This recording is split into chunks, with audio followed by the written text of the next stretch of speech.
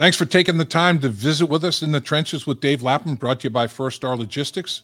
And our special guest today comes from a football family, sure. Chris Sims, son of Phil. Phil, great NFL quarterback with the New York Giants, great broadcaster. Chris played football at a very high level at University of Texas, as well as in the National Football League with the Tampa Bay Buccaneers and others. And he is a quarterback savant in terms of breaking down tape, evaluating quarterbacks, their strengths, their weaknesses, their assets, their liabilities. And he loves Joe Burrow. And we're going to find out why.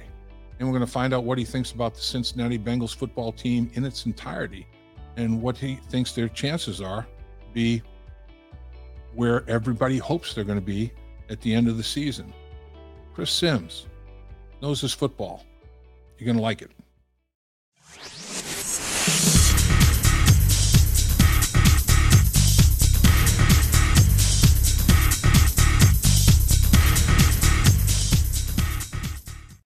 Thanks for joining us in the trenches once again with Dave Lapham, brought to you by First Star Logistics.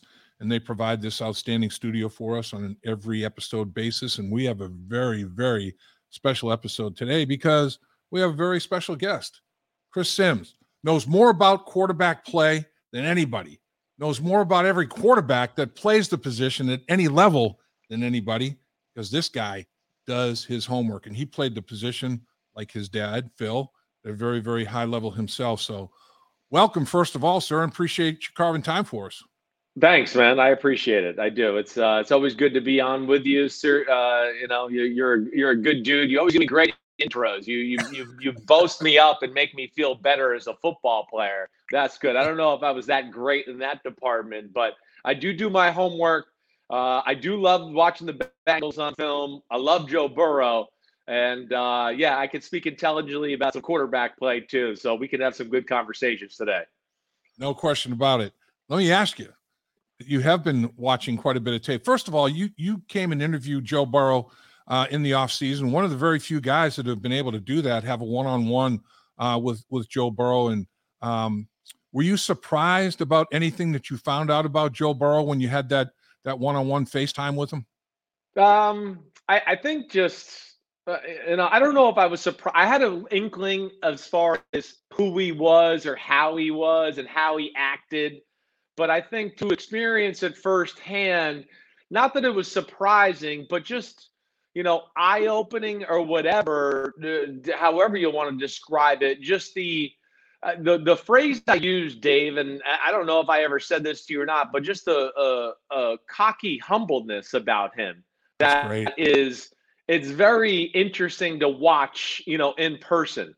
He's got an aura and he holds himself, like, hey, I'm the man, but not so much to where you're like, oh, you cocky bastard, I can't believe you're like this.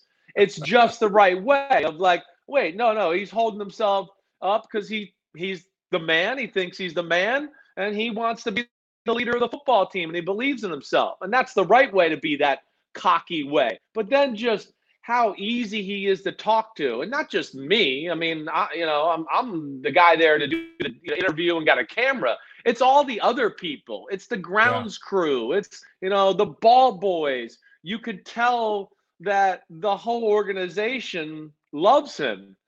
Let alone, I'm sitting there. Mike Brown walks by at one moment, and it's like, oh, stop, and he makes sure he goes over and talks to Joe Burrow. And they have a conversation. So it was clear to me that he was the man. He is the most important thing in the organization, but also his love for the sport and his detail and continued drive to work at it, I think are all just what make him phenomenal. And Dave, I'll say this too, right off the bat, because I wrote it in my notes after I watched the film of the game this morning. Like, I've been saying Mahomes and Allen are a little bit on a different level, and then comes Joe Burrow and Herbert and that crew of guys. Right. Right. I think I've hit the point here over the last 4 weeks where I'd go, no, it's Burrow's hit the level of Mahomes and Josh Allen. He deserves to be in the rarefied, I think, cream of the crop conversation there with those guys. I think it's official after watching last week.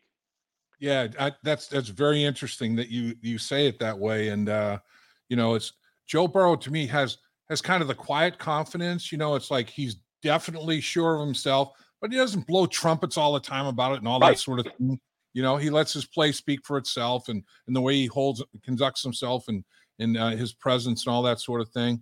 But it's interesting that bracket you're talking about the two guys that have the cannon. I call it arm arrogance because they think they can throw it through a wall and they're going to put it in a spot where, should you do that? And Joe doesn't. Joe has a plenty strong enough arm, but Joe's like, all right, well, you're going to play two high safeties. I'm not going to try to force it down the football field on a go. I'm going to go 15 out of 16 between the split safeties. I'm going to carve you up. I'm going to take the short intermediate stuff. And that's exactly what he did against Kansas City. He went 15 for 16 against those split safeties. When Spags said, I'm not blitzing, I'm going to play coverage, and that he has a very, very high football IQ, doesn't he, Chris? Yes. Yeah, it's top notch. That's where it's special. Last week, even just watching the film against the Tennessee Titans, that was an eye-opening experience. They run every coverage underneath the sun, and they do all these creative game plan specific things, and he's just never fooled. And I think he's the greatest manipulator of zone coverage in football right now. And that's where it's just gone next level. I mean, hey, to your point, his arm is not Allen or Mahomes, but it's still a really damn good arm. He can make every throw on the field and certainly can make some of those throws where you go, whoa, how did he get it in there? But he does it a little bit more, with his mind, his precision, a little bit more maybe anticipation than those other guys, and just putting it exactly in the right spot. But I do think it's officially hit the category of like cheat code. You can't think like Kansas City in this game. You do whatever you want, all these disguises, blah, blah, blah, blah, blah, blah. Man, we end up in cover 2 or we end up playing man-to-man. And my point being is, you could take away big plays, but you're right. He's going to be patient and pick you apart. He's not going to force the issue.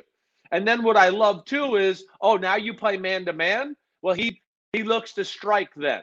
That's when I think he's unbelievable. Man-to-man, he is going to Higgins or Chase.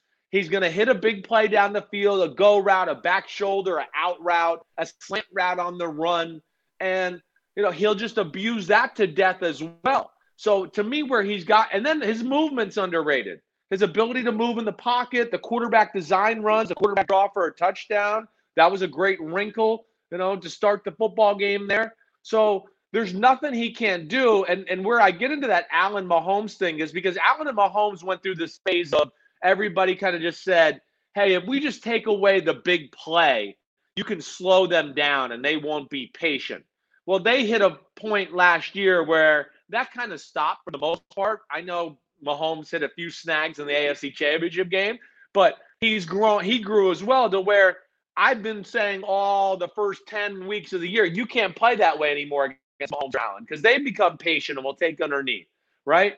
And that's where I feel like now it's like, no, you got to do more than that when you play Joe Burrow. You're going to have to be tactically aggressive, tactically take a chance every now and then. And like Cincinnati did to Patrick Mahomes, you're going to have to show more of a variety of coverages. It can't be just great disguises and we end up in the same 2 or 3 coverages over and over again. He's too smart. And that's where I give, Lou Anarumo a lot of credit. He changed it up on Mahomes and Andy Reid all the time. Their drop-back pass game was really not a big factor in the game. It was run game, screens, all that type of stuff.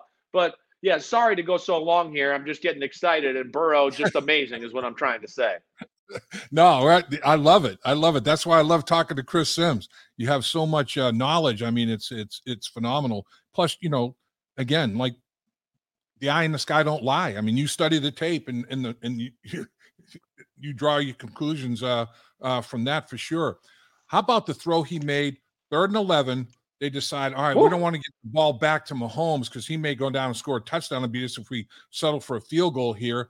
So, okay, I'm going to put it in my quarterback's hands. That 3rd and 11 throw on that slant to T. Higgins, and he held onto it for a while, let the slant go a little bit longer. Unbelievable. And I'm like, what? And then he puts it over the linebacker in front of the – I'm like, what? That throw, like you talk about the precision, unbelievable. He put it in the thimble. Unbelievable. Unbelievable. The guts to throw it in the Oh, situation. That too. Again, he's got a tactical, he's got a calculated risk reward factor in his brain where he's very good at calculating it right there on the fly. And hey, I love the play call in that moment. I do. I mean, you said it right. I don't care. We've seen enough where you can play the perfect game against Patrick Mahomes and he still goes down and scores the game-winning drive and you lose. And you go, damn, we right. kind of did everything right. Ask the Tennessee Titans about that experience of playing Mahomes earlier this year. I mean, he didn't have a guy open all night, and there he was, end of the game, just making it happen. So, hey, the best way to not let that happen is don't let that sucker get the ball. And the best guy on your team is number 9. And you put the ball in his hand and make that play. But, Dave, you're saying it right. That was like, I wrote down in my notes, like, that slant route was like a third window slant route. Right. When I saw it on TV, I thought, wait, did he run an in cut or whatever? I thought it was something more downfield. To watch it back on film and go, wait, he should get the ball, set hut, 1, 2, 3, and throw it. Instead, he got the ball. He didn't like it right away. He let it clear the flat route defender, waited on it a little bit more, looked at the guy over the middle to make sure he couldn't make a pick on the ball, and then just quickly got it out of his hand with somebody kind of in his face and just – the coverage was phenomenal. You put it on a real coverage. It just doesn't matter when you walk the ball into the guy's pocket like that. So I can't say enough of the way the guy has played this year. He needs to be in the MVP conversation. And, his play allowed the Bengals to weather the storm of the horrible offensive line play early in the year. It's like he took it upon himself to go, I'm not going to get sacked. I'm not going to get strip sack fumble. I'm going to get the ball out real quick. And I'm going to tell everybody after the game that the pass protection was great and the O-line's awesome. And I've never been behind anything better. And they just kept getting better and better and better. And now here we are, week 14, and I'm starting to go, crap. I was going to swear. I was going to go, crap. The Bengals O-line's starting to look like kind of a force of nature here. And it's starting to come together to where the Bengals are no doubt one of the most complete teams in football. They got a tough schedule ahead, but damn, they look good. I agree 100,000%. I think the offensive line is playing, kind of like top 5 offensive line play. And Alex Kappa, that's my guy. That guy's playing at a Pro Bowl level. That big old horse at right guard is getting it done in the running game and in pass protection. To speak to that route that Higgins ran, I called it a crant. It was like between a crosser and a slant. It was a crant. Right. What is that route? It's like, I know the same thing. On TV, I couldn't figure it out. You don't always get replays and get to see it all. And I'm watching other games and I'm working at an NBC. And I was very intrigued to turn on the film and go, wait, what play did they run to win the game like that? And yes, you don't see many slants, 12 yards over the middle of the field when he ran the slant from the outside there. And Dave, I want to piggyback off of what you said. I mean, one of the stars of the game to me is of course the O-line and how they protected Joe Burrow. But Kappa is like one of the few guys in football that like legitimately could take on Chris Jones one-on-one. That's one of the things I wrote in my notes. There ain't many people that you can go, hey, we're okay with him one-on-one here on this third down situation. But Kappa, between his size and athleticism there, he kind of matches up well with a guy that I would say is arguably the best defensive tackle in football and was really a no factor in the football game. It's the least I noticed Chris Jones in a football game all year. And that speaks to the Bengals, Frank Pollock, the O-line coach, and Kappa and all those guys. Way to go. Yeah. How about this play, Chris, with Burrow, the 16-yard run? It was an RPO. It was a handoff, right? Or it was an RPO? Well, yeah. Well, so Asiasi, the tight end, he's like, he only heard the run part of it. He didn't tag on the RPO, so he's blocking. He's supposed to run the route. So Joe with Pirine, he's starting to pull it because he's thinking, doesn't look great. Let me look at the pass. He doesn't run the route. He blocks. So Mr. Poise, Mr. Patience, no panic. He goes, all right, well, I know where the run was designed to go. I'm going to turn Pirine into a lead blocker. He takes that out when he has it out of Pirine's grasp. Perine turns around, looks at him like, what the hell? I know. I saw it. He doubles the nose guard. Perine does. Right. Kappa kills the linebacker. Burrow, 16 yards, the spin move at the end, crazy legs, Burrow. I'm like, this guy, he just made something out of nothing. You know, it could have been a tragedy. And he says, I'll just keep it and okay, you're my lead blocker, Perine. Here we go. Not phased. And he made the decision like that, man. Crazy. Yeah. It's great natural feel for the game. And I couldn't figure out, I thought the same thing. I thought maybe Higgins didn't run the route. So I was like, wait, Higgins is – so it looked like – I saw, there's a miscommunication. Joe pulled it. Looked like he looked over to the RPO and was like, oh, crap, no one's there. And yes, the mindfulness to do that. And then the talent to do it. And, I don't know. That's one of those where I sit there and go, they probably need to put that play in the playbook. He's good enough to do that in a playoff game. The Josh Allen, let's just run him, let the back lead up in the hole, and you follow him. But, yeah, it's just he's got great natural feel for the game. There's no weakness to his game. And then, the thing that gets underrated, to what you're saying, one is scrambling ability, running ability, and he's got a sixth sense, unlike I think he's the best in football at moving in the pocket and staying in position and just how he slides around and does that. I mean, it's Brady in his prime-ish as far as how he works the pocket and knows the sweet spot to stand in to make the throw.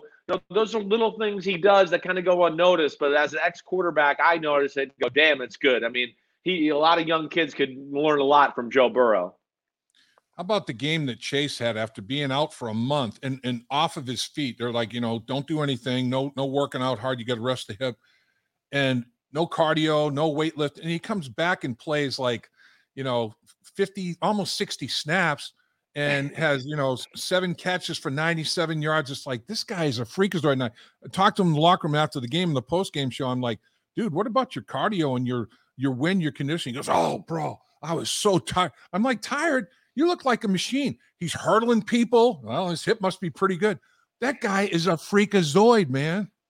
Yeah. He's as freaky as they come. He is. And there's no question for my money. He's one of the 3 best receivers in football.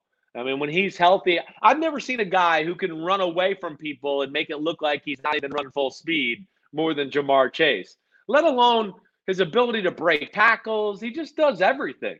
And it is amazing, to your point, Dave. I mean, they're rare guys. Him, Justin Jefferson, Tyreek Hill. You can't cover them one-on-one.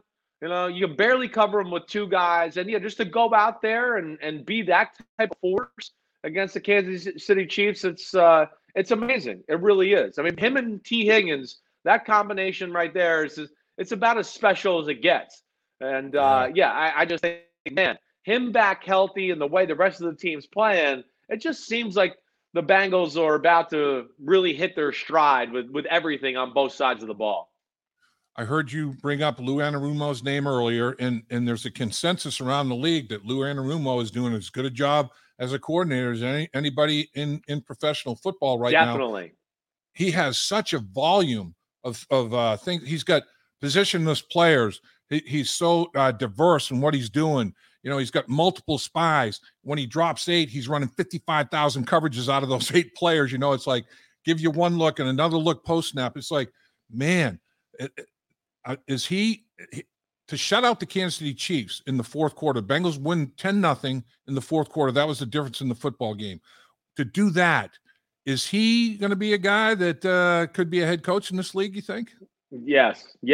He has to be. I've been throwing his name out for the last few weeks. Yeah. Him, D'Amico Ryan, as far as defensive names that deserve to be head coach, those are 2 that are at the top of the list for me. Wink Martindale for the New York Giants. That'd probably be another guy I'd throw in that conversation, right? Mm-hmm. But Lou is not only is his core system good, but Lou, to me, is amazing in the fact that, and this is, to me, what you got to be in the NFL right now, he's game plan specific. So cover 3s this way one week, but this week they do a little different stuff. So we got to tweak our cover 3 and play it a little differently.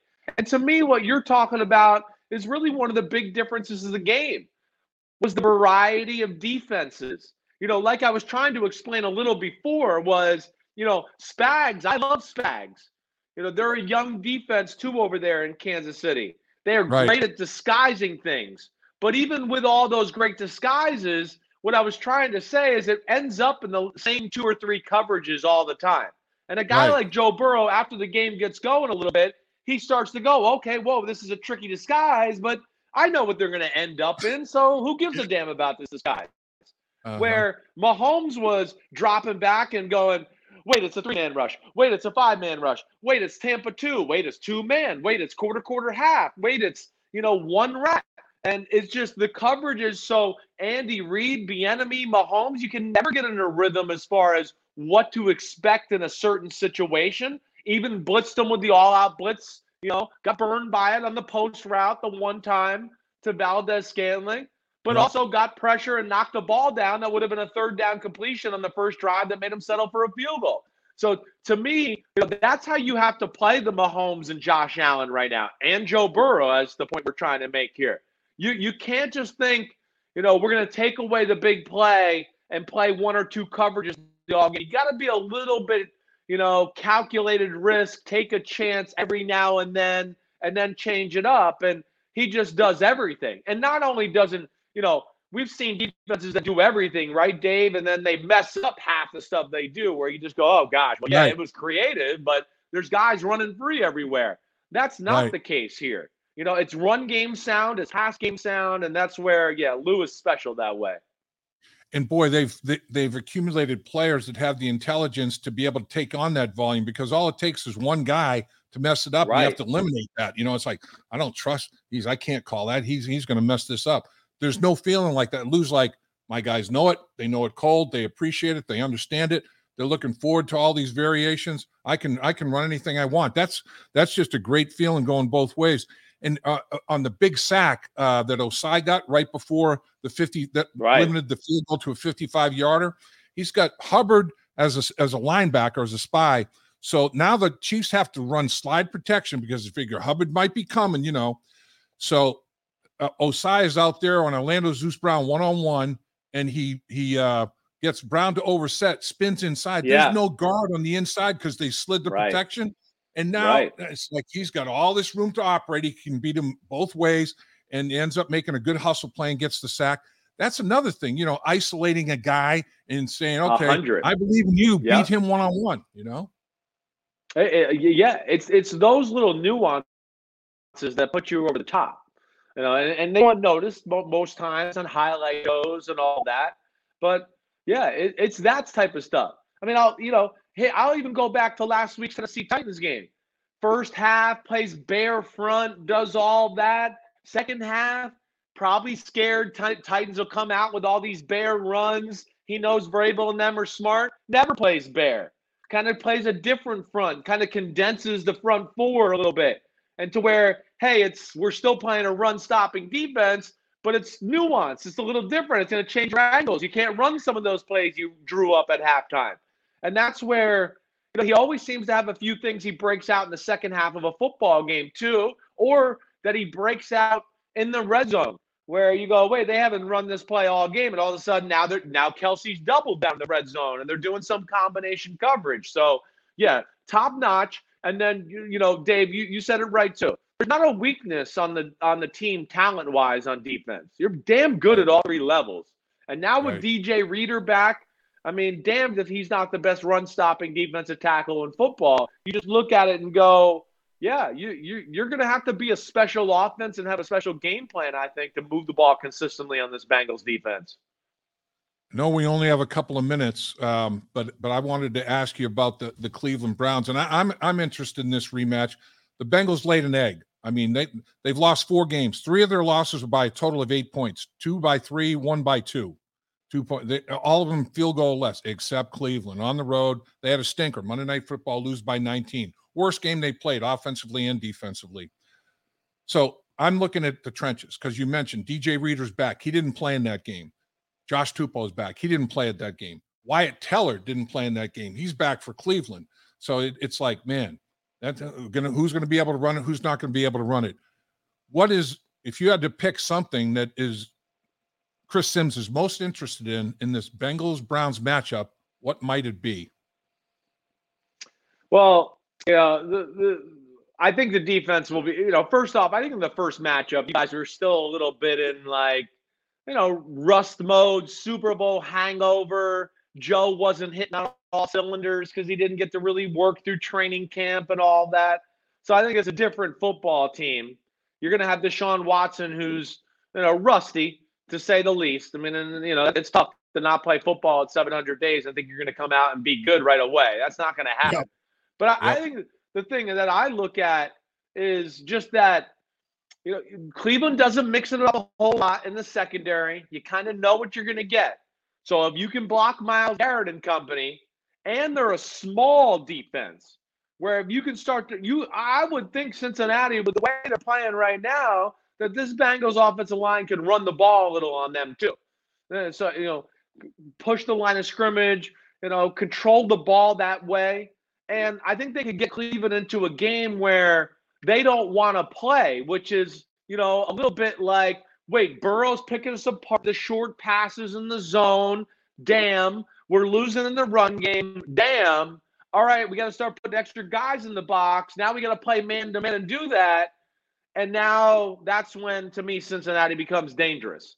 And, Cincinnati's offense not only has gotten better physically, but I think it's gotten better schematically too. One thing I complained about at times is just lack of movement on the offensive side of the ball, lack of formations early on in the year. And that's slowly but surely grown as the years got along too, to where, I think they do more. There's more to defend with the Bengals offense right now to make Cincinnati's defense, a lot more uncomfortable than it was in that first showing. Chris, can't thank you enough. You are the best. And I wish the Sims family nothing but the merriest Christmas and the happiest New Year ever. Enjoy the holidays. You guys deserve it. Because, man, between you and your dad, I don't think there's a harder working father-son duo in the country. Thanks, man. I appreciate it. Yeah, well, we're passionate. We love it, and we love watching. Yep. And I like knowing, right? I can't stand when I'm like, man, I'm not sure exactly when went on the game. So, I live for my Tuesday, sit down, watch film all day, and I'm going through it. As soon as we get off here, I'm going to move on to the Dolphins and the 49ers and study that game real closely. But thanks, man. It's always a joy coming in and talking some ball with you. Thank you, Chris. Dave Lapham here, and every day I am grateful for my experience to have played professional football. As a player, I realize self-motivation, leadership, and appreciating your teammates are key. At First Star Logistics, you can use those same attributes to create the life you want for you and your family. Build your future by working hard like I did. You'll see results both on and off the field. Call First Star Logistics today and be part of our winning team. Opportunity knocking.